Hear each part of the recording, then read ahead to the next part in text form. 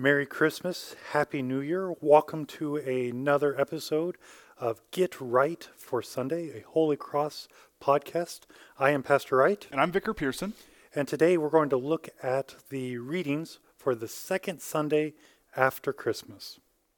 Our Old Testament reading for this week is from 1 Kings chapter 3, beginning at verse 4. The king went to Gibeon to sacrifice there, for that was the great high place.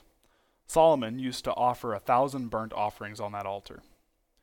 At Gibeon the Lord appeared to Solomon in a dream by night, and God said, "Ask what I shall give you." And Solomon said, "You have shown great and steadfast love to your servant David my father, because he walked before you in faithfulness, in righteousness, and in uprightness of heart toward you. And you have kept for him this great and steadfast love, and have given him a son to sit on his throne to this day. And now, O Lord my God, you have made your servant king in place of David my father, although I am but a little child. I do not know how to go out or come in, and your servant is in the midst of your people whom you have chosen, a great people, too many to be numbered or counted for multitude. Give your servant, therefore, an understanding mind to govern your people, that I may discern between good and evil, for who is able to govern this, your great people?" It pleased the Lord that Solomon had asked this, and God said to him, "Because you have asked this, and have not asked for yourself long life or riches or the life of your enemies, but have asked for yourself understanding to discern what is right, behold, I now do according to your word. Behold, I give you a wise and discerning mind, so that none like you has been before you, and none like you shall arise after you. I give you also what you have not asked, both riches and honor, so that no other king shall compare with you all your days. And if you will walk in my ways, keeping my statutes and my commandments, as your father David walked, then I will lengthen your days." And Solomon awoke, and behold, it was a dream. Then he came to Jerusalem and stood before the ark of the covenant of the Lord, and offered up burnt offerings and peace offerings, and made a feast for all his servants. So in this lesson, what is Solomon asking for? What is Solomon really saying in saying he would like a heart of wisdom, or a discerning mind, or all the other different ways that this gets translated? Solomon is really asking that God would bless him and cause him to be a good king, to really fill the shoes that his father has left. He's concerned because he's young, he's inexperienced, and suddenly he has this enormous legacy, not only to be a king, but the king that God has put over his chosen people. And so Solomon is asking to be just a good king, just to be above average, to be what the people need, able to fulfill his role. And this word here, his heart of wisdom, this discerning mind, the Hebrew is a listening heart. And I think that's really poetic, a listening heart, a heart that listens to what? Well, to your Father, a heart that listens to wisdom, that listens to good sense. See, in the Hebrew conception of where your emotions and where your mental faculties lie, what we would generally consider the head, they would call the heart, and what we would call the heart, they would call the gut. So for King Solomon, you feel with your gut and you think with your heart. And so what he's asking for is the grace to listen to God, to take to heart God's word, to take to heart the advice of those who can give him direction on how to be a good king. And Solomon turns out to be a good king. But when you read the account of Solomon's reign, you may push back on that. You may say, well, no, he's not a good king. He does a number of things that are contrary to the will of God. How can you call him a good king? And we have to remember, anytime we talk about the kings of Israel in the Old Testament, they're good in comparison to other kings. And Solomon is good, and you can say that just because he's above average and he's not as bad as he could be. And that's all he's asked for, and that's what the Lord gives him, because that's sufficient for a king. The Holy Gospel is from St. Luke, the 2nd chapter, verses 40 to 50. And the child grew and became strong, filled with wisdom, and with the favor of God was upon him. Now his parents went to Jerusalem every year at the feast of the Passover, and when he was 12 years old, they went up according to custom. And when the feast had ended, as they were returning, the boy Jesus stayed behind in Jerusalem. His parents did not know it, but supposing him to be in the group, they went a day's journey. But then they began to search for him among their relatives and acquaintances. And when they did not find him, they returned to Jerusalem, searching for him. After 3 days, they found him in the temple, sitting among the teachers, listening to them and asking them questions.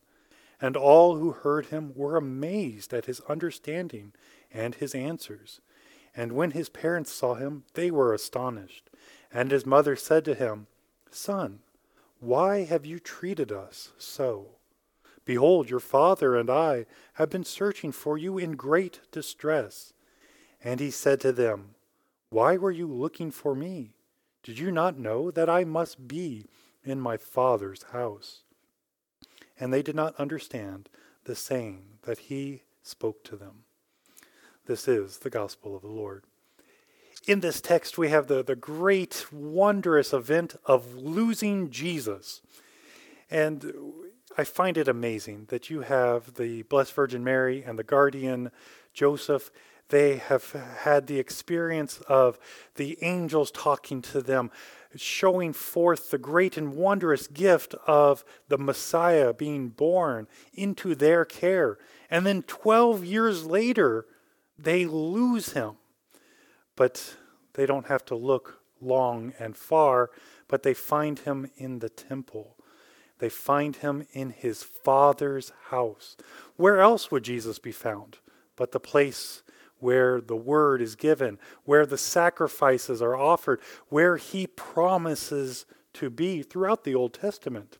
And what's interesting about this, especially in connection to the Old Testament text with King Solomon asking for wisdom, asking for a listening heart, he's asking, "Lord, please let me not mess up and do the work that you have placed before me. Let me be a good king." He's asking to do what he has been told to do, be a king. And now we have Jesus showing up to his Father's house to do what he has been told to do. He goes to teach the teachers. He goes to be the sacrifice at the high place. He is there to fulfill all the promises of the Old Testament. He is there for the feast of the Passover, the slaughtering of lambs. And there, behold, the Lamb of God comes to the place of sacrifice. This is all great and wonderful because this is all done for you. We get to find Christ where he promises to be, in word and sacrament, the place where he is given so that we will know his gifts and we won't be like Mary and Joseph at the end of our text when it says they did not understand the saying that he spoke to them. And it's not that they were dummies. It's not that they didn't fully understand. They just found their son after searching for him for 3 days. They are just excited that he's alive. But we, with our New Testament eyes, get to see that he is in fact alive in the resurrection. He is alive in his word. He is alive in his sacraments. He is alive in his church, as he continues to pour forth all the great and wondrous things that he has been sent to do. And so he fulfills all the things that King Solomon asks for, not just a listening heart, but to be a good king. We have the actual good king, the good prophet, the good God coming to us to be our good priest and fulfill all the things that we get to live out according to his grace. I think this is really interesting, the connection and the interplay between the Old Testament and the New Testament lesson, because what King Solomon asks for is this discerning mind, this understanding mind, this listening heart. But he asks specifically for this listening heart for the purpose of judging your people, of governing your people.